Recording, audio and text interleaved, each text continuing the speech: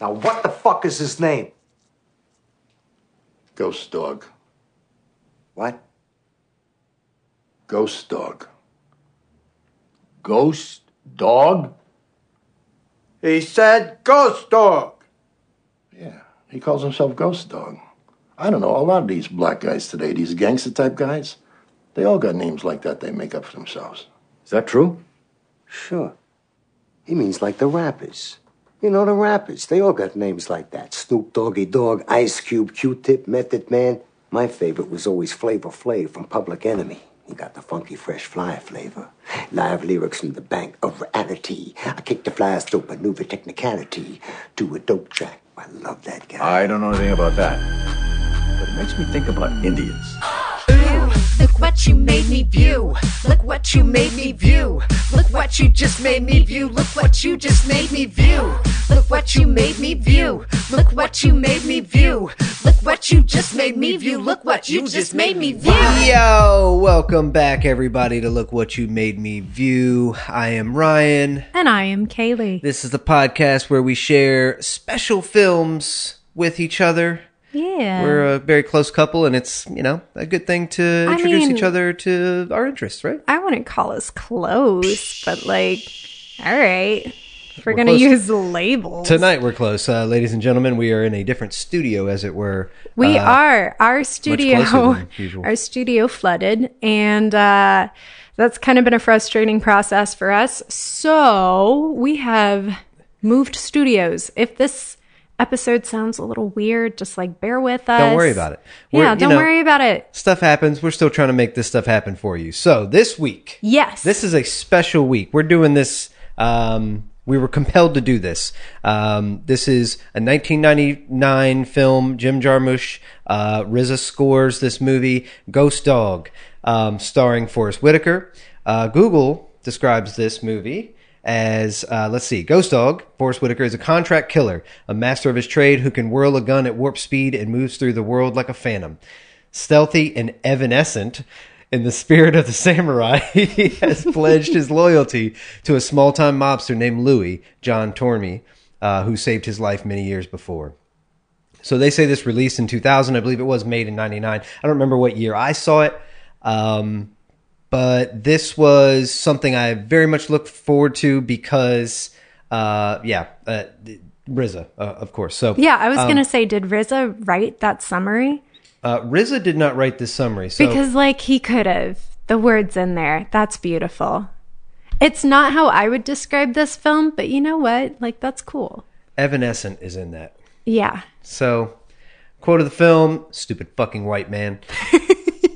That line is said by, the character apparently is called Nobody, and he appears in another movie, Dead Man, starring Johnny Depp. That was one of Jarmusch's earliest films, I think. So, Oh, wow. yeah, Okay. I own that, and I've only seen it once, and I remember that line vividly from that. So when I saw that line in this movie, it was just too cool, especially it being the same guy. Okay, so wait, you're saying he says the exact same line in both movies? Same Dang, character and that's everything. cool. They're both characters are called Nobody. It's kind of like Rob Schneider, but impactful. Okay, Instead yeah, of saying you can do it, he Yeah, comes it's his in and he's catchphrase. a stupid What a fucking white catchphrase. man. Yeah, seriously, I love it. So, of course, that's the quote of the movie for me. Yeah. So I bring this movie to you because, obviously, I mentioned I was very much looking forward to this because of RZA. Huge fan of him and idolized him basically growing up. Wanted to be a producer just like him. So this was a big deal for him to score a film, and I was aware of this director too. So it seemed like a cool combination. Went to see this in DC at some tiny little independent theater.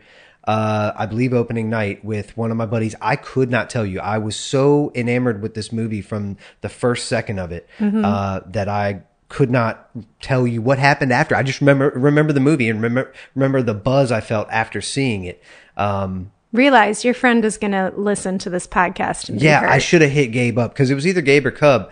Must have been Cub because Gabe was not living here. No, he was here. Hard to say, but that's not really an important mystery to solve. The point is, it didn't matter who was there in my mind. Right, Like, yeah. That's, kind of, I don't remember anything after seeing this movie that night. That's it. And what a cool way to see it, like in DC, you know, in the Yeah. city, in We a small traveled, yeah. theater. God, I'm just like picturing this in my mind. It's powerful. It's I like funny. that. So we mentioned our basement was flooded, and that's where we do most everything. We do have an entertainment room set up, and we just slapped some stuff together. We actually got to put this on the screen. It is comparable to the screen I saw it on originally. Okay, doubt. the screen in our basement is Yes. the same size. I mean, the screen I saw it on originally was probably twice the size of this. Wow. Okay. So Gotcha. Cool. not quite, university education room screen size, not that small, Right. which is kind of what we have, I think. But it was a theater, just a very tiny theater. So we made up for that then by watching it twice. Yes. Well, that's what we were compelled to watch this because RZA was doing 36 Cinema. 36 is a company he owns. They do clothes, but they have been doing movies and they'll do live commentary. We first got involved with one of those shows because Prince Paul was going to do commentary for Dawn of the Dead. You had not seen Dawn of the Dead. Right. During that commentary, the people talked nonstop. And I So- was really into what Prince Paul had to say about it because that's But a he didn't fun talk during the movie. perspective. But he didn't talk during the movie.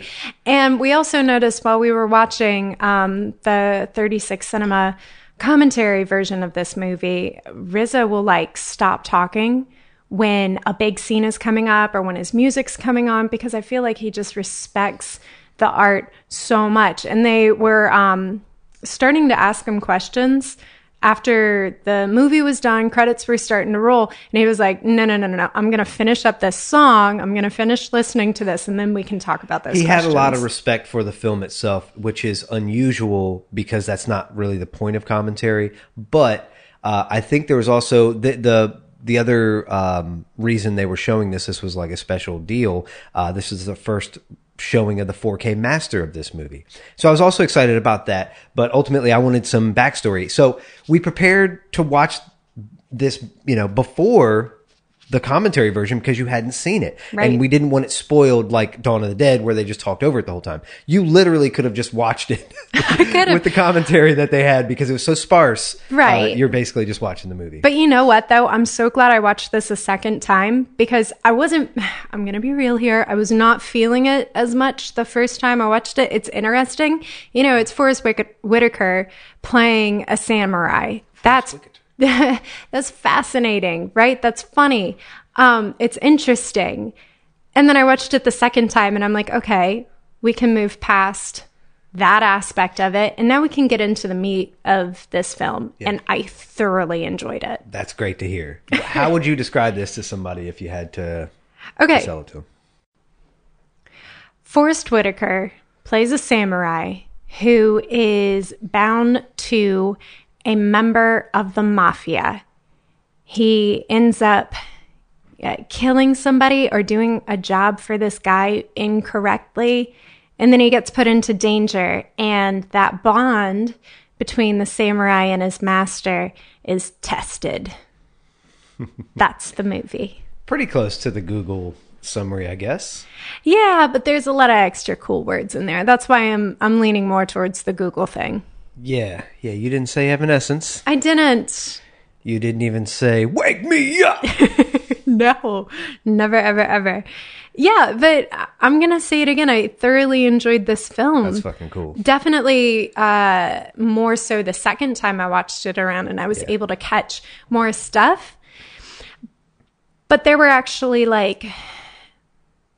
there were things that I am so passionate about that drew me into this movie. Okay. Little tiny nuggets, right? Right.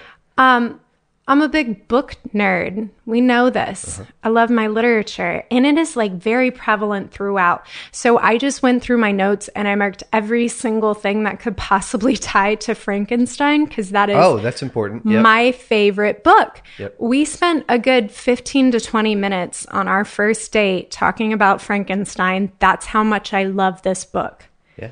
It's impacted me. It's been so prevalent within my life. And then to see it be a part of something that you really enjoy and is a big part of your life, it was kind of this beautiful, all-encompassing moment. And we started this podcast to kind of like understand each other on a deeper level and then share that experience with our audience.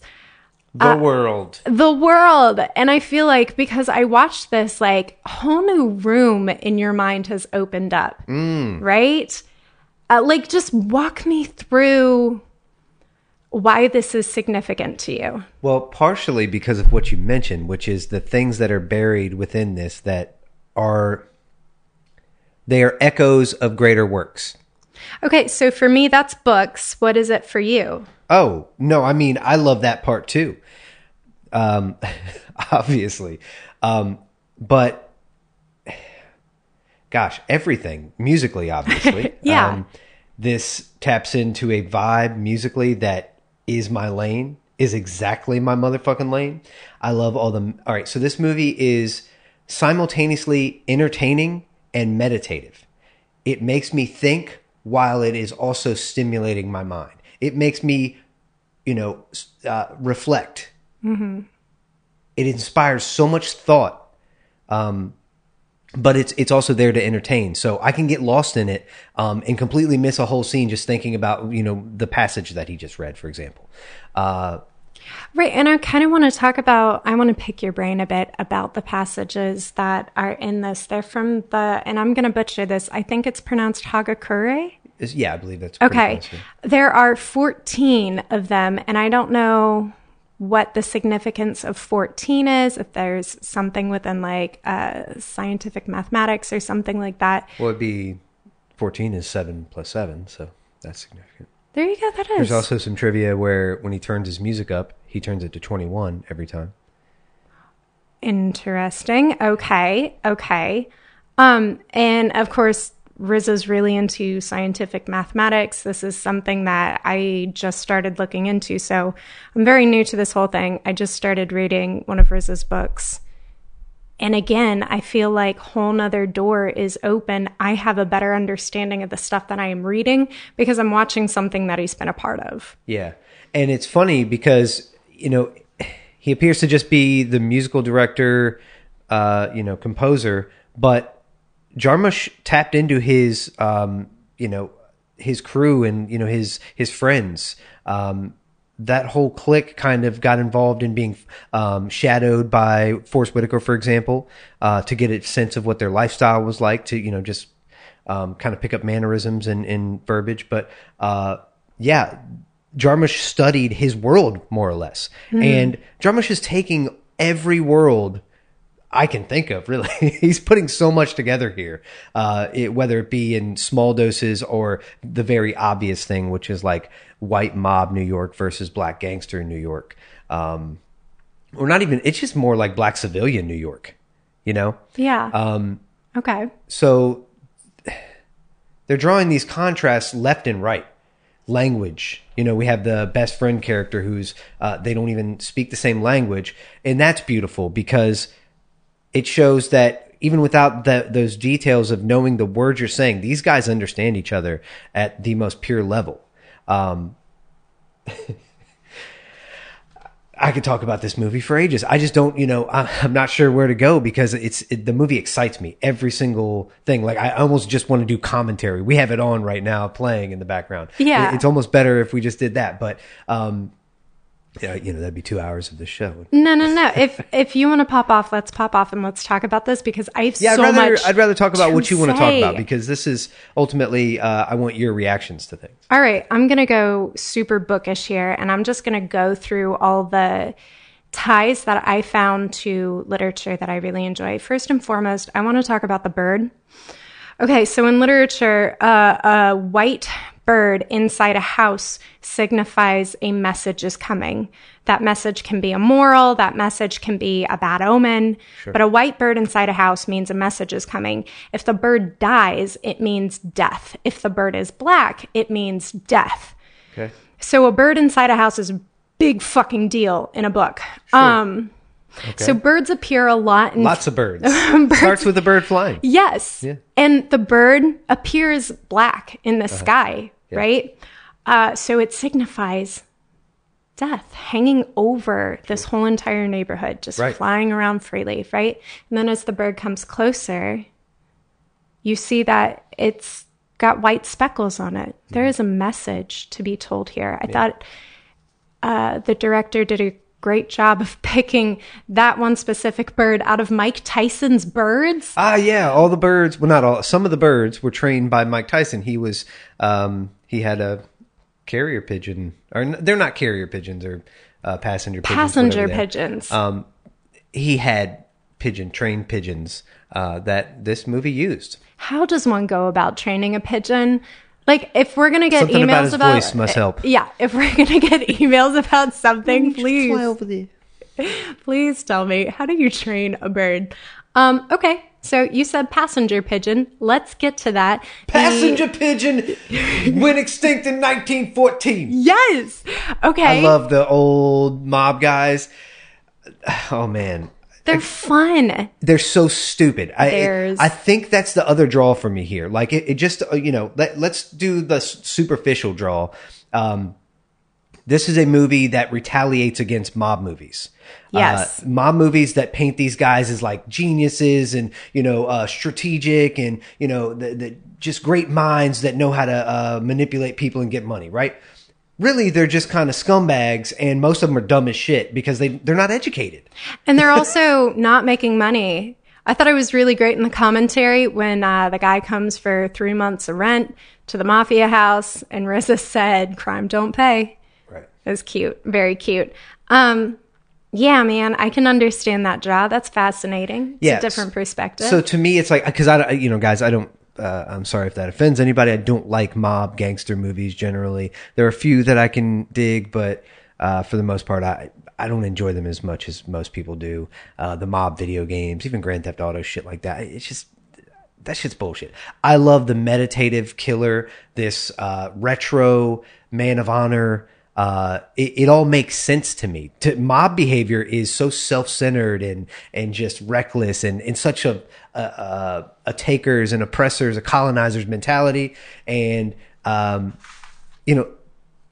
this is almost an indigenous way. And that's, there are a lot of parallels that they draw in the film, between Ghost Dog and indigenous people, often very, very offensively, basically saying all brown people are the same. Right. But that's, that's part of drawing, these characters. They do that a few times. He directly inserts two ignorant rednecks in this movie just to make commentary on hunting.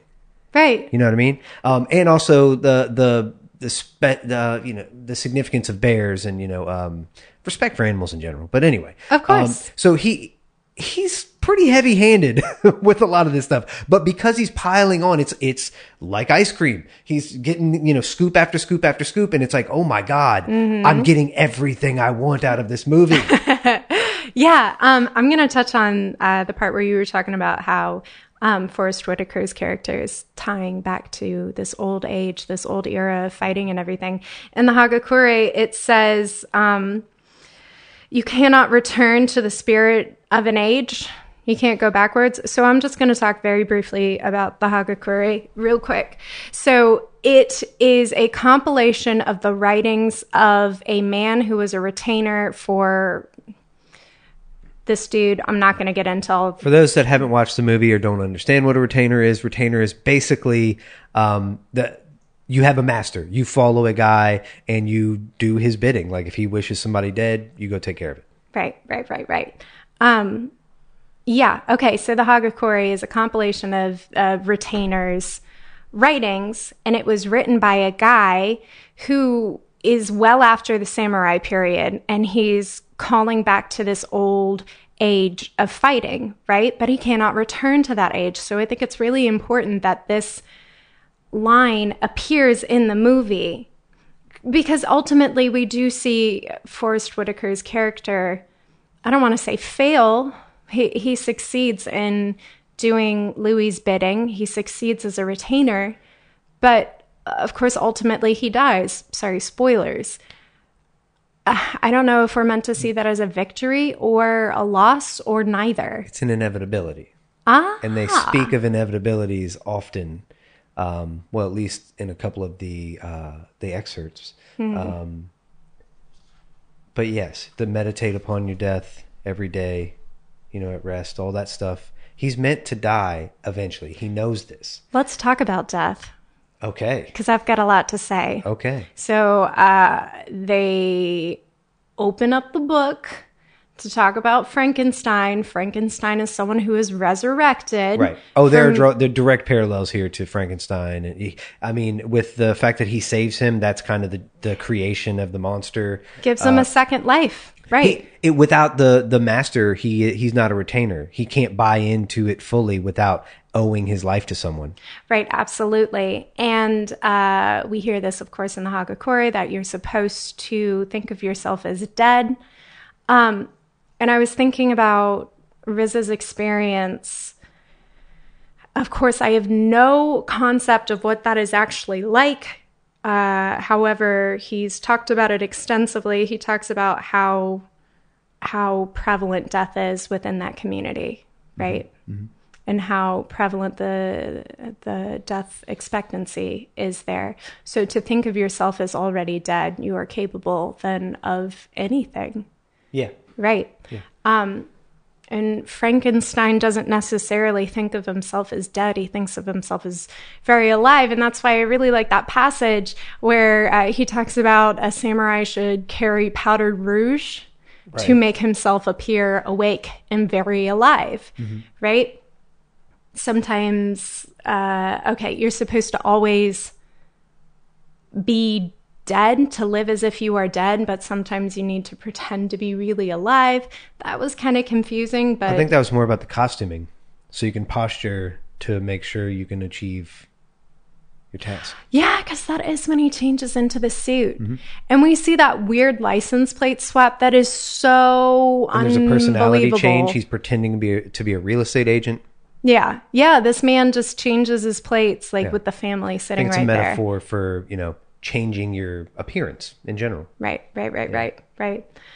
Yeah, there's too much shit in here that is so laced up in my mind. I think there's so many beautiful things tied together in just well thought out. The cartoons that then play out somehow in following or previous scenes.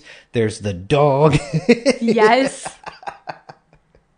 Oh, the dog. It doesn't need to be there, but He's that dog, cute, it helps. Yeah. It helps. Yeah, and he starts the conversation between Ghost Dog and Perline. It's kind of fun. It helps to show the gentle side of him. And that's something apparently Jarmusch was looking for. He said, I wrote this for Forrest. There's really nobody else that could be a cold-hearted killer, but also be likable and feel warm and gentle. Yeah. Because he's clearly very gentle with his friends and this girl. He is a very pure, nice person. And he's so patient with what is his name? Raymond? Is Raymond the French guy? Yes. Okay, so he's so patient with Raymond. Raymond is the ice cream truck guy as well. He has an ice cream truck. Yes. Yeah. And that's kind of very fun. It made me think of like E.E. Cummings, the Balloon Man, but that's balloons, not ice cream. But yeah, he's just bringing people into his circle with ice cream, and that's kind of enjoyable. But anyway, Raymond is a confusing character for me. Okay. I don't understand the symbolism behind Raymond and Ghost Dog saying the same things, one in French, one in English. It's to show that they know exactly what's going on. They don't need the actual words. These guys are so in tune, so in the same vibe and rhythm spiritually, like their hearts are in the same place. They're good dudes. Okay. Yeah. And they're true friends. Yeah. If they spoke the same language, they would be no more or less friends. You know what I mean? Yeah. They still enjoy each other. They're getting by exactly. They know. They just know. It's a beautiful way to illustrate that, oh my God, they don't even really need to talk to each other. Right. That's how beautiful it is. Yeah. Their relationship was very sweet and endearing to me. And then you get Perline in there too. She is just great. Yeah. I don't understand why the mom is just a voice off in the distance, because and back into the spoiler of the end of this, where Ghost Dog is dying, the girl's just standing there. I mean, there is gunfire, not 10 yards away from her. Raymond's holding her for a little bit of it. I know, but where's the mom? She dips in and out. I mean, that's one of the problems I have with this movie. Yeah. Yeah. The mom is just a All right, so face. Wind and Willows, she pulls that out. Uh-huh. When they first meet, she's got books. You know, you want to get into the books. I don't know anything about that really. So is that significant now that you've seen this twice? Does that have something to do? Is there any parallel? I'm going to go with no because I've never read it. Oh, Yeah. I thought you made some comment. I thought when I saw that. I've never read it. I watched the movie, so I don't feel like I can comment on that. I got you. Yeah. She also pulls out Night Nurse. That was cute. That's pretty good. Yeah. Is that meant to symbolize her budding adulthood? I'm not sure. Like, she's on the cusp of being an adult, but she's definitely not there yet. She's very much still a little kid. I think it is also there to show you that she's learning through books. She's learning most of the world at this point. She's so enamored with books. And I think he relates to that. That's kind of their bonding point, where with the ice cream guy, he has chess and ice cream. Sure. He's got this now. He's got books with her. Oh, okay. What about this? Pearline has her books and Raymond has his radio. They're both receiving all of their information from those respective sources. And Raymond is told multiple times by the radio that ice cream is good for you because it has lots of calcium. Right. And that's some misinformation. But the problem is nobody speaks French. So he's telling everybody this news and nobody can tell. And what he nobody said. hears. That's also kind of interesting. I have nothing in common with Pearline other than that I too learned everything I know from books. Yeah. I was just constantly engrossed in a book as a little kid, at that age especially. And I was reading books like Frankenstein. I was reading books that still mean so much to me. So the fact that she's given, I can't remember the name of the book that the mafia daughter, Rashomon? is that what it is? Yeah. Okay. I have not read that. I haven't read it either, but I'm vaguely familiar with it. Clearly, because of this movie, I know a little bit more about it. But you know what? I'm so curious how this movie means this much to you, but you haven't read the books from it. that is interesting, right? Right. And I know you well enough to know that you would have listened to all of the music that's from this and analyzed it and thought about it and considered why it is what it is, right? Yeah, and become obsessed with one of the MCs on one of the songs and eventually meet him and try to work with him, and then he cuts off his penis. And Is that Kreisberg? yeah. Oh my God. That's where this all started. He is on the soundtrack for this movie. Okay. And I swore his song was in this movie, but no, that song is not in this movie. It's just it's part of the soundtrack. And it's on what, you hear the music for that song in the movie, but you don't hear his verses. So fell in love with him when I heard that and followed him his entire career. I mean, I still keep up with him, but right. he is not as good as he used to be, unfortunately. Oh man, I hate to be that blunt about it, but I just don't think that is blunt. I yeah. don't think the quality of music is what it is. And I was dying to work with him. I really wanted to kind of rejuvenate and get him back to the energy that he brought early on, because I felt like he was the best MC. I literally thought he was the best. But you know what? He's been through a lot, so shout Yeah, out no. to I Kreisberg. know. I shout out to him. I mean, I still feel for him. I mean, I got his back. Like, I don't judge him or anything, but stuff just goes haywire. Like, we start to trade beats and I start to show him some beats and stuff, and then it doesn't work out for whatever reason. I know money is a big deal too, but so that's how I entered that world too. This movie introduced me to all of that. Right. So, Cool. and that's a pretty, Cool. I mean, think about that. I spent hours of my life producing music, hoping, to work with this guy. And it all starts from this movie. Right. Wow. Okay. But this is how you and I approach different things. If I jump into a fandom, if I jump into something that I really like, I jump in Jump into a fandom? head first into the books, right? I have read every single Ray Bradbury book, for example, and there's a lot of shit in there. There's a lot of not great material, but I've read it because I loved R is for Rocket. And I was like, cool, I have to read everything by this author right the fuck now. Yeah. Yeah. And you do this with music. So I am learning. Well, I also started watching a lot of Jarmusch films because of this as well. There you go. Okay. And I would say that you're more of a film aficionado than I am. In case our audience didn't catch that from our podcast thus far, Ryan knows way more shit about movies than I do. Well, I've seen a few. Right. You've had more time to actually watch and dive in. But True. I'm learning how we obsess over the things that we love. And I feel like that's a very telling thing about a person. When I get to know somebody, I want to know what gets them excited. I want to know what they obsess over, what they think about, you know, like what are those shower thoughts? And I'm fascinated to see that for you, it's the film and it's the music. And I hope that it is equally as opening to see that. For me, it's the books. For me, it's the illusions. Yeah. Not illusions. Illusions. Illusions. And I can appreciate that. So Huge difference. That's why it is fun. And early on in our dating, this is real insight here. One of the things I said to you in jest, yet also out of drunken love, I said you challenge me. And that's kind of what I was referring to. Is I'm not aware of those things. So I feel like you keep me on my toes with literary references when we watch movies, for example, in other times as well. But I enjoy it in movies because I think it's really cool. I often like to refer to TV shows, movies, other songs. You know, when I'm making hip hop stuff, you're pulling from all these sources, and you really are just making a collage of all of these references.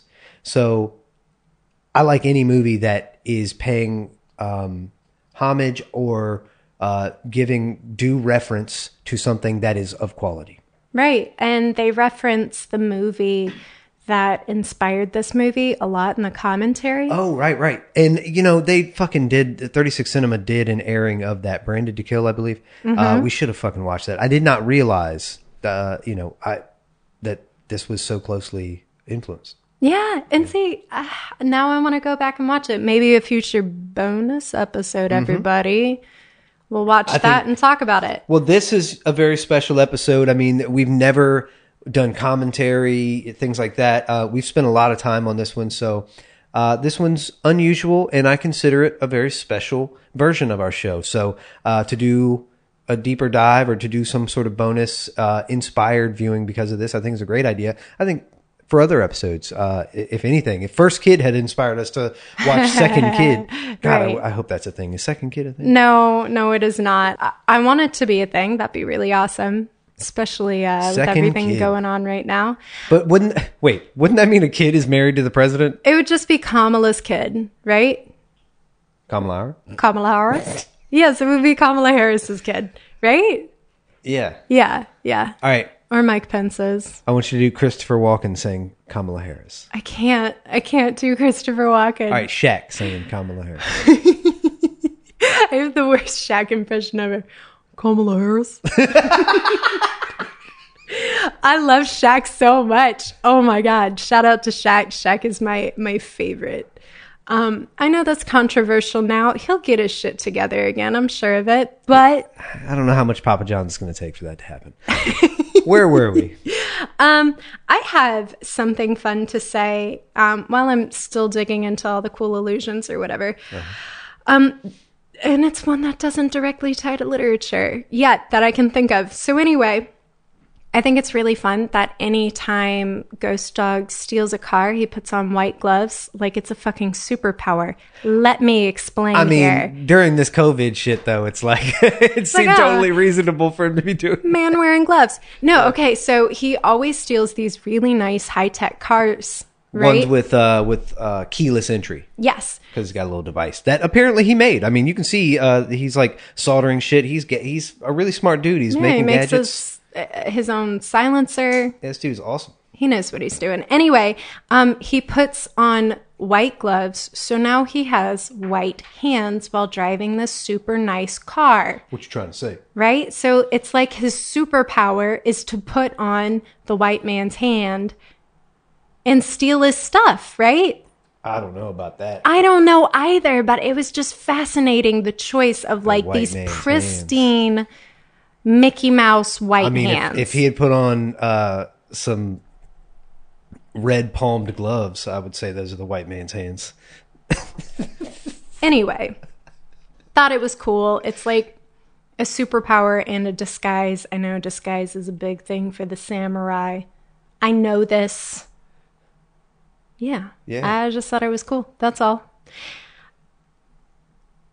He's really tapping in to some of the coolest culture as far as balance and things that I'm really drawn to.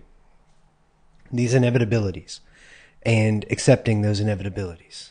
Right. The shootout at the end, it's inevitable. Yeah. So one of the funnest things too is one of the gangsters, after they're trying to drive away, he's been shot. He says, well, at least he's taking us out the old way, like real gangsters. Yeah. And there's just something about people living with honor in some sort of code that is fascinating. And I think ultimately is why these massive societies even exist. You wouldn't have these large groups of people without people adhering to some code.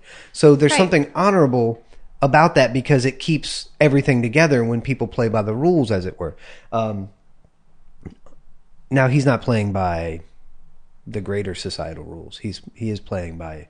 He's playing by a code, right? And an assassin's code. Yeah, it's readily apparent what he stands for. He makes that so abundantly clear. And that's why I'm so happy they are making this into a series with the current climate. Oh, shit. I don't think we're breaking this news, but that was so exciting. So at the end of the special with the RZA commentary, they announced that this is going to be I don't know if it's a limited series or what, but it's going to be a series of some kind.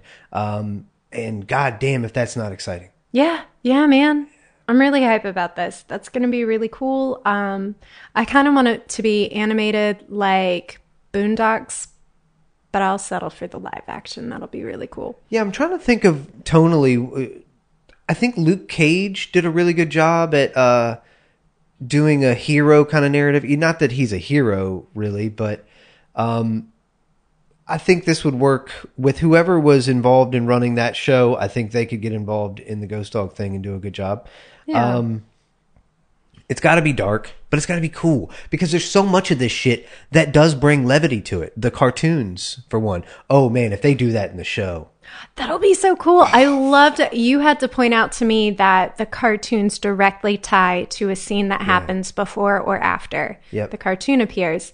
Because I wasn't fully understanding that. And Felix the cat popped up. That was cool. I loved Felix the cat when I was a little kid.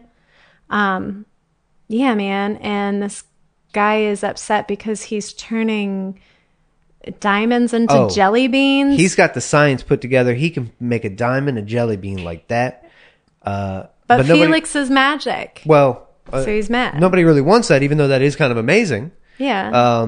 But meanwhile, Felix has this bag that he can turn into a boat, do whatever the fuck he wants to do. His bag of tricks, kind of like Ghost Dog's. Ghost Dog has a bag of tricks also. Yeah, man. Yeah. Weapons, though. Mostly. I thought it was powerful when Ghost Dog takes Raymond's gun towards the end of the movie and he puts it into the briefcase, but he gives Raymond the key. The amount of trust that these two people have for each other. You know, it's like, and I hate to tie this into anything biblical, but it's like Jesus taking the sword from Peter and saying, hey, this is not the time to fight. You know, we just got to let this shit happen. It was powerful.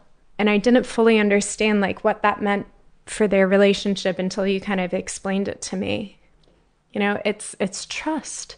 It's clear trust. It's trust with somebody who doesn't even speak the same language. And that's such a powerful message right now. That's such a beautiful concept. Yes. If we can have more of that in the world, cool. Thanks. Yep. So, a fun thing, I really enjoyed this, and I often share movies with my mom and her twin sister. And, of course, I told them about it immediately after seeing it. And I think Karen really liked it, but my mom did not like it. She said she didn't understand it or something. And I was very surprised because Karen got it. You know, there's enough in here to where she understood the mob guys are silly and stupid. So that's, you know, you can laugh at them. Ghost Dog is really fucking cool. The music is cool. So there's a lot to tap into, but my mom missed the boat on this one. Curious. Does it hurt you internally when your parent or parents don't get... Not at all. Not at all. I don't care. I'm surprised because we do generally enjoy the same kind of movies. Gotcha. And this seems like something she would enjoy. So it makes me wonder if, you know, maybe she was distracted or something because I think this is great. Right. Maybe we'll get her to watch it again. That'd be really I'll get fun. her to rewatch it. Yeah, I don't know why I take it so personally when my parent or parents don't like what inspires me. Right? It feels like they don't understand you in some ways, yeah. Yeah, and there's still some weird, angsty, blue-haired teen in there somewhere. Yeah, it kind of hurts me a little bit. I feel this way more when it comes to music, ironically. Even though I'm not nearly as connected to music as you are. I would think it's the opposite, though, because music can be polarizing. Film is a bit more... there are more ways to get in. You know what I mean? There's something in there for everybody. For this movie in particular, thank God there were so many ties to literature. I don't know that I would have liked it as much without that. You know, I had a handle to get into the movie. Right. And like, thank God it was books. Check them out. Oh, you don't know that song? Nope. Books. Check them out. No, definitely don't. good one. Did you ever do the book tokens from Pizza Hut? Fuck yes. Yes. It's like, oh, it actually got me reading, I think. I think it worked. Yeah, man. I used to get biscuit books. Does anyone I don't know why they remember don't biscuit fucking do books? that anymore. That's crazy. Yeah. Keep doing it. Kids would love that. Yeah, I was an itty bitty kid getting biscuit books. I think it's so easy to exploit shit now. They still do box tops, I guess. I don't know. You know, I look forward to eating cereal for the sake of my child's school. Interesting. It's going to be so great. Yeah. Fundraisers, man. Yeah, that'll be great. Bake All right. offs. So there's a very awesome scene in this movie, and apparently it's a real thing. There's a guy building a boat on top of a building in New York. I have theories. Okay, hit me. Okay, so for anybody who hasn't spent 20 plus hours reading Frankenstein because it's a dense book, the beginning of the book starts out with this sea captain. He's writing a letter to a family member, and it's because he found Dr. Frankenstein just wandering around the Arctic and brings him onto his boat, right? Boats are a big part of Frankenstein. So anyway, then within the letter that the guy is writing to his relative, we get into Dr. Frankenstein's story. And then from Dr. Frankenstein's story, we get into his monster story. And then as we back our way out of the book and people start dying, we go all the way backwards back to the sea captain on his boat in the Arctic. Okay. Boats are a big feature. And I can't remember specifically, but Dr. Frankenstein and his wife, whom he has just married, they take a boat, they go to this cabin or whatever, and in that cabin, that's where his monster kills his wife, right? So in this movie, Ghost Dog kills a family member. It's not a wife, obviously, but kills a family member, and that's when Louis is like, well, shit, man, now you gotta die. That's also when Dr. Frankenstein is like, well, shit, man, now this monster needs to die. But anyway, that's totally getting away from the boats. Boats are a big part of the book. That's why I think it's also in this movie. And it's fucking cool. Is this like Apparently real? it's real. Apparently there's actually a guy doing it. Beautiful. Or he was at the time, and they filmed it. And the guy, Raymond speaks French to him, but the guy speaks back in Spanish. Yeah, he's speaking Spanish. Yeah. So out of the three people, nobody speaks the same language. Yeah, that's very fun. Pretty beautiful, actually. It's really nice. Yeah, and it's just such beautiful imagery, if nothing else. Even if it doesn't tie directly to the book that I so deeply love, it's cool to look at. Well, I suppose it could be a plan for future flooding. Because we're so concerned about flooding now. Maybe he believed in the 2012 Mayan predictions. Oh my God. Yeah, I don't want to talk about flooding. So yeah,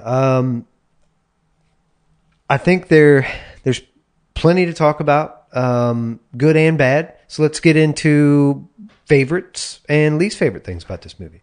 I'm so ready. Favorite thing, the pigeon. Favorite is the pigeon. For sure. And it's just because it ties so significantly to a meaningless event that happened in my life that I just drew meaning for, I don't know. I really like the fact that the pigeon is both black and white, right? That's beautiful. And I was thinking about Ghost Dog when he puts on the white gloves. He's got these white gloves and he's... Michael Jackson had white gloves. Yeah, he had sparkly gloves. They were white sparkly gloves. He could have played Ghost Dog. He was a what the fuck? No, no, I don't think. I mean, watching Michael Jackson twirl that gun? No. Oh my God. Okay, so here we go. The bird is my favorite part. All right, write that down. The fucking gun flip is my least favorite part. It was so stupid. It's silly as hell. I'm like, bro. I thought it was super cool when I first saw it. I don't think it's as cool now. I get how it's a little cheesy. It's like showing a new jacket to your friends, and your friends are all like, Doug, that jacket is fucking stupid. Okay, question. Yeah. Do you prefer a gun spin to the gun sword flip thing he does? I'm gonna go with a big fat neither. Well, you gotta pick one. Oh my God. You gotta pick one gun. If I gotta pick one or the other. Shit, I mean the gun spinny thing, because at least the gun is like in motion. All Ghost Dog is doing is just like waving the gun around like it's a sword. Like it's a fucking glow stick. And I'm like, bro, we ain't at a rave. What is this? Just put your gun down. I love it. I think it's so silly. Not crazy about it. And I totally want it to be in the series. Oh, it's going to be in the series. I cannot imagine they're not going to do more. They're probably going to figure out other ways. Yeah, to make it samurai-esque. Yes. Yeah, man. I want I'm all for it. Weird gadgets, weird samurai gadgets that attach to the gun or something, or no guns at all because guns are fucking stupid. Or yeah. Least favorite, definitely the gun moves. Gun moves. Wow. Not crazy about it. Wow. Yeah. How about you? What's your favorite? God, this is tough. My favorite. Well, my favorite thing is gotta be. All right, everybody, I'm happy for you. I'm gonna let you finish, but this video is the greatest of all time. The greatest of all time. Drug. You were what I wanted, I gave what I gave. I'm not sorry I met you, I'm not sorry it's over. I'm not sorry, there's nothing to say. I'm not sorry. There you go. That song is Your Ex-Lover is Dead by Stars. Whoa. Yeah, man. So my week, I'm just gonna lay this out for our audience. I thought of this song and I was like, what the fuck is this song called? And I was... Oh, this... Okay, yeah, you were telling me about this. Yeah, we talked a little bit about this earlier. I was trying to think of this song because I remember it meant so much to me when I was in high school. And I knew I had it on my Groove Shark account. Oh, boy. Shout out to Groove Shark. Maybe? Long story short, you found it after having lost it. Oh, man. It suddenly came to me the second I wasn't thinking about it, and we were watching the football game today. Yeah. And it just popped into my head, and I was like, "Shit, I gotta do this. I gotta do this song tonight." So why? Okay, this song. Why? Okay, so the instrumental in the song reminds me a lot of the instrumental that's in my favorite movie, The Brothers Bloom. Okay. It sounds very Death Cab-ish as well. Yeah, Yeah, very oh, yeah. much so. It's a duet, and I've got a big spot in my heart for duets. I love them. I think they're not tacky at all. I think they're adorable. Duet, for people that don't speak French, means both. Or does it now? Really? Didn't know that. Both genders. We're learning. Oh man, we're learning all kinds of stuff tonight. Yeah, man, I'm sorry to bum you out, but I listened to a lot of really depressing music when I was in high school, and As did I. sure, but As do we all, I think. Right? anybody who knew me in high school can attest to the fact that I was a big smiling ball of cheese for like 90% of high school. I was just like this effervescent, nothing can touch me. Everything is totally okay in my world. Big smiling ball of cheese. Big smiling ball of cheese. All right. Right. Anybody who knew me in high school can attest to this fact. And I listened to the most depressing music. And this right here is like bottom of the barrel, most depressing song. It's like Eternal Sunshine of the Spotless Mind sad. Yeah, I kind of don't even want to think about it a whole lot right now because it's real dark and I don't need to be going there. Right. But Not right now. I hear you. We're doing a show. I mean, to its credit, it is powerful. Yeah, made it me was a feel something. choice. I love the fact that it tells a story. It's a really relatable story. It's very well done. I mean, again, it will affect you. I think anybody that watches this, I would recommend people watch this. Absolutely. And now that I'm watching it much older and less angsty, I do find some faults with it. I wish there wasn't a shadow anytime someone's on the ice. I think it would look a lot crisper. See what I did there? It's crisp as ice is cold. It would look a lot crisper. It's crisp as ice. It's as crisp as You're ice. as crisp as ice. It would look so much better if there wasn't a shadow behind everybody. Like if the lighting was just somehow better. Okay. Yeah. yeah. And I think the These big... are minor qualms. I think it still gets the message it does. across. I think. Yeah, we see it's ice. These two people are cold to each other now, and they clearly used to be I warm thought they to were each really other. crisp with each other. It was so crisp. So crisp. Were they? Because they were holding hands. I guess they stopped holding hands. I don't know. Again, analyzing this makes my heart hurt. I really do feel something when I think about what's going on here. Well, good, damn it. I wanted you to feel my angst. I wanted you It was to like a feel punch in the what I was motherfucking feeling. gut. It's easy to miss, but the old man in the beginning, he says, when there's nothing left to burn, you have to set yourself on fire. And that kind of was reminiscent of this movie in a way. I suppose. I don't know. So it's apropos that I found this today, right before we were going to record this. I thought there was going to be some more allusion to like Frankenstein because of how much you've been talking about Frankenstein. I thought there was going to be a tie in this Well, video. sure, yeah. Eventually, the monster gets so pissed off that he's like, fuck it, I'm going to burn everything to the ground. And that's kind of reminiscent in the excerpt that I read earlier. He wants to destroy the world around him and just sit and smile and admire the ruin. Right. Yeah, thank you for experiencing this with me. I'm sorry I bumped you out. Yeah, it's okay. It was good. It was powerful. I mean, what can you say? There's going to be absolutely movies is, like yeah. this probably, and it might get tough talking about them. I'm just not realizing that. I can think about one or two that are far down on my list because I don't know. This song is super personal to me, so don't come at me, please. I can't handle it. I'm not strong Come at enough for liking this song. I think it's fine. The song is fine. Yeah? Yeah. Cool. It's nice. I think Yeah. it's a nice song. It's not really my speed, but yeah, it's listenable. I think it's cool. It's palatable. It's definitely my speed. Damn it. Oh, yeah, yeah. And I really, really fucking enjoy it. This is the first time I've heard this song or watched this video in probably like 10 years. See, perfect choice. I like it. Cool. All right. Well, there you go. That was Your Ex-Lover is Dead by Stars. Go watch the video. Go Ya watch it. bum. At there's a website on the internet, youtube.com. You go there. Oh, no. It's actually www.youtube.com.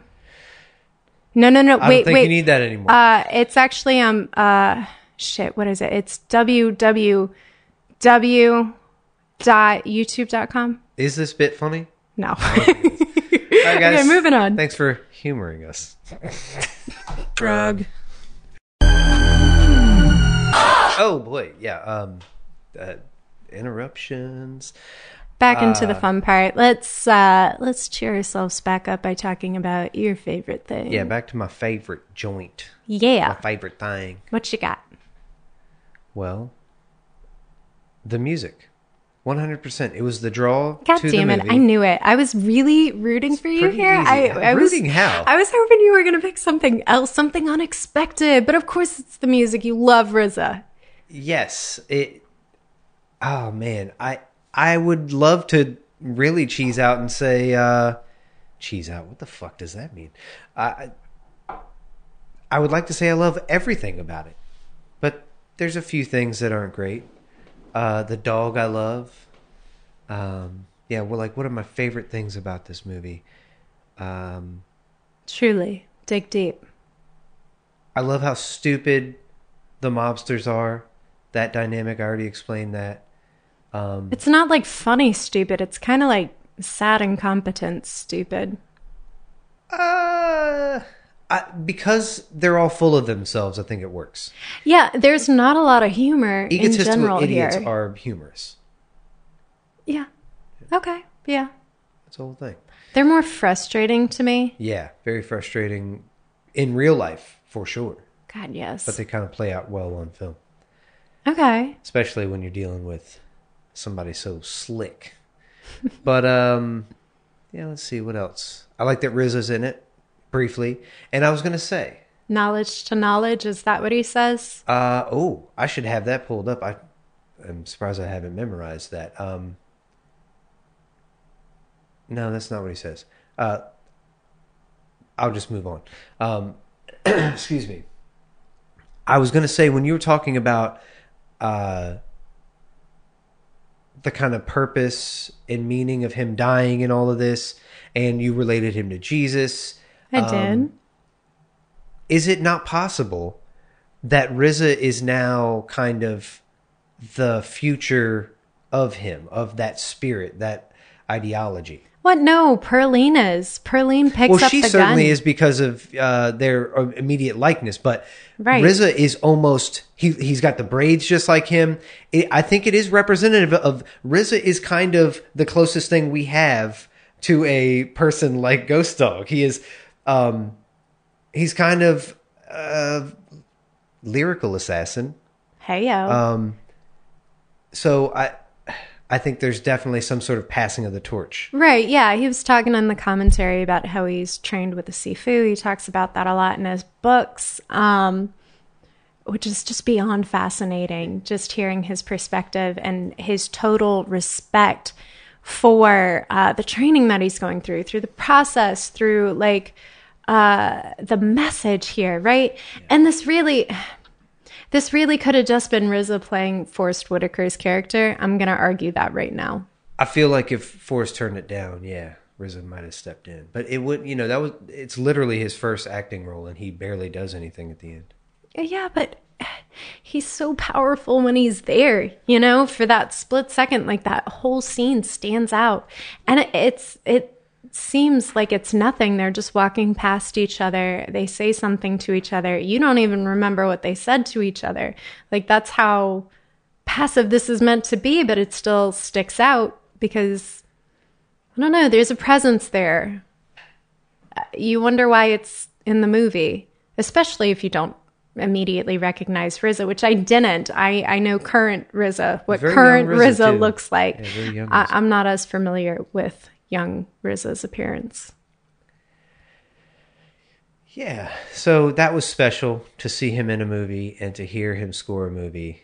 It truly is my favorite thing about it. My least favorite thing about this movie, what we talked about with the potential that birds were killed. Oh! Yeah. Speaking of, Were the scene with animals the harmed? rednecks where he pulls over and he tells them about the bears. Like, I was like crying, thinking about how it was just so wow. touching the way he thought of bears and how much respect he had for them.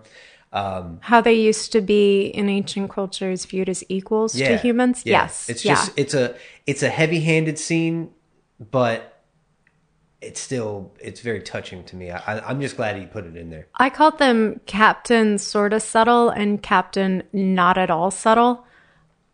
Yeah. The one guy just comes out and says it like there aren't a lot of people who look like Forrest Whitaker or Ghost Dog in that area. Yeah. And then he pulls That out barrier. the gun. That barrier. Yeah, but the other guy is a little more subtle about it, I guess. So, yeah. Yeah, it's interesting why it's included in there. Is that a real dead bear? I'd like to know. Again, I don't know. So that's part of what I don't like is the mystery there. I think I was telling you that I believe there were a lot of stricter, they imposed stricter rules for handling animals on sets before this was made. I think that's true. I did not confirm that before we started talking about I this. don't think Mike Tyson would have allowed them to kill his For birds. the pigeons, right. Right. But there's like a pigeon shot in one scene, so I wonder. But I don't know. It does look really convincing, but like how many takes did they have to do to actually shoot a bird? And oh my God, I don't want to think about that, you know? I don't know that I want to know one way or the other. I'm just grateful that the laws that are now in place are there, and that's cool. Love thy animals, people. Yeah.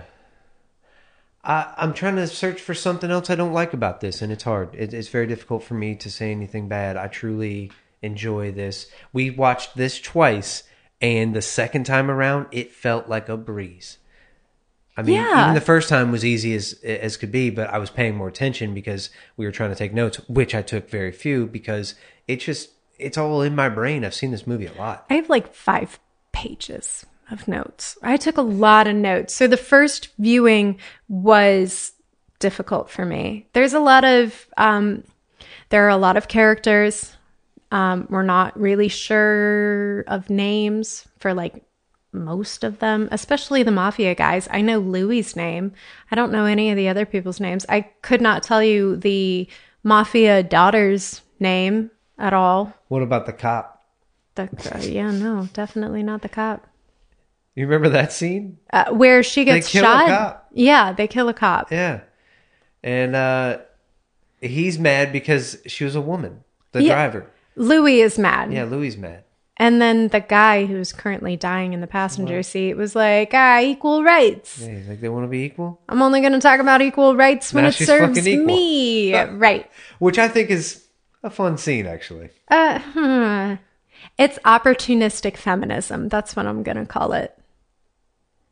Yeah. He believes in women's rights only when it suits him. Yeah. And we don't have a lot of evidence throughout the film, but All right. we've got enough. So I have to wonder if we're watching this, if I'm watching this yet again, because I hope to own the Criterion Collection 4K version of this at some point. Would you join me? I'm going to tell you, go buy the Criterion shit because I really want to hear the commentary on that. I want Yes. to watch it in actual 4K because I'm telling you this, we watched it the first time on a DVD. Yeah. And then the second time we watched it on our projector via the 36 cinema. Yeah. Which was a 4K stream that we were not watching in 4K. No. And it was so much clearer when we were watching it on the projector in 4K or whatever. It looked nice. It looks so great. And I don't know what they did to the audio. The sound was so much better. Yeah, I really, really want to watch this in 4K. I would like to know what is on Perline's jacket. It looks like Fred Hampton. It looks like a patch. Perline's? Perline, whatever. Yeah, Perline. Is that It looks like Caroline? Perline. Perline in the city? Yeah, it looks like Fred Hampton on the It patch. does. It does. I'm not sure who it is, though. It might be him. Yeah, that'd be cool. That'd be awesome. That'd be really cool. Yeah, I want to look for little stuff like that, little things that we miss. In the commentary, they were talking about how the director puts all the information in a scene visually, It's not necessarily always talked about. Not a lot of exposition. Yeah. I'm a very auditory person. I like when people kind of hint at or tell me what's going on or give me like an illusion or a sign or something. And I'd be really interested in watching this again and seeing what more I catch. Very nice. Yeah, man. I just want to see that cool trapdoor in 4K. That'd be fun. Trapdoor was dope. Okay. The man's like sliding panels and then he opens it up. Yeah, the little trick floor. Right? Yeah. And we were talking about how you found something cool on the internet about squeaky musical floors. floors, yeah. Yeah. Totally look up musical floors. Yeah. Intentionally squeaky floors. That's all we'll say. Yeah. It's really fun. Deep dive that internet. Why would one do that? Yeah, man. Well, I imagine you can kind of understand why I brought this to you. You seem to say that it opened up a new way of looking, right? A new way of entering my mind, I guess. Not even just visually, not even just like the movie itself, but the music that I hear in this is very similar to some of the stuff that I've heard you produce. Yeah. Oh, I'm heavily influenced by this. Yeah. Lots of keys, lots of thick beats. I don't know how to put that. I'm not a producer. That's THICC beats, guys. Yes. Your new name, Thick Beats. Yeah. Yes, of course this makes more sense. You make more sense. You in general make a lot more sense to me. I am reading Riz's book, one of Riz's books, to have a better understanding of like your philosophy, like your internal beliefs. And I'm getting there. You know, it's kind of difficult for me to understand. I don't know a lot about scientific mathematics. It's a big part of his books that I don't get yet. And I'm working on it. But this just added a whole nother layer. Yeah. This is where I draw a lot of my meditative awareness, and I admire the calm in this character. So me having a lot of social anxiety and anxiety in general, it's something I aspire to have this level of cool. And a lot of these passages, they resonate with me because it truly is, it taps into like a balance thing, inevitabilities, and overall just the balance of life, and a true kind of oneness with nature. I mean, the way he admires these birds and stuff. The way he sleeps among the birds. Yeah, he's a fan of life. Yeah. You can tell. But he also takes a lot of life. So this is... It's a character that you can identify with so deeply and then totally check out. Because, no, I could never be a killer like this. What? No, totally. But you're right. There is a balance there. He cares so much about wildlife. He cares a lot about animals. That's very apparent. But he does take lives. But he does it because someone saved his life. So it is a weird balancing that's going on here. And I feel like I'll understand it better when I watch it again, which is totally going to happen at some point. But yeah. There's a lot of complicated stuff here in general. Yeah, it's a deep one. I advise anyone to watch this. I feel like you would do the same. Highly recommend. Totally watch it. Watch it twice. You know, I know it's 2 hours. I spent 4 hours of my Saturday watching it. You can do it too. Okay? Yeah. It's worth it. Yeah. Man, I want to keep talking about it, but I think we've exhausted a lot of this. Again, just go watch it. Think about it yourself, man. There's a lot to put together. And go read Frankenstein. Frankenstein. Totally do it. And Ghost Dog Weekend. Yeah, have one of those. It's so good, man. Whoa. Those are both like hot dogs. Franks and dogs? Franks and dogs. Wow. Is this whole movie about glizzies? It's actually the case of the glizzy guzzler. So we'll revisit that if we do the bonus episode. So speaking of future episodes, what do you think is coming up next? What do you feel like doing? We're gonna watch a movie called Just My Luck. Just My Luck. Yes. Who's in that? Lindsay Lohan. Oh boy. Yeah.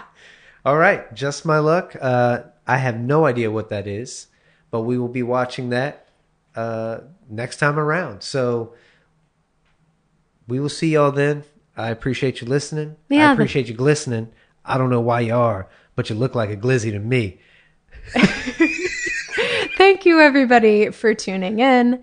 We're on Instagram. We are Look What You Made Me View. And then we got emails. Did we get any emails? No. I mean, did we get too many? No. I know we got. No. You know what? We can never get enough emails. So Well. send them. Our email address is lookwhatyoumade.me at Jamail. gmail.com. Jamail.com. Gmail.com. That's how you actually pronounce it. Yeah, man. That's us. So we'll see you next time around. Send us all those emails. Way too many of them. Yes, please. And, let us know what's on the girl's patch if you know. And I just want to leave you with a quote. Okay. He really is staring at you.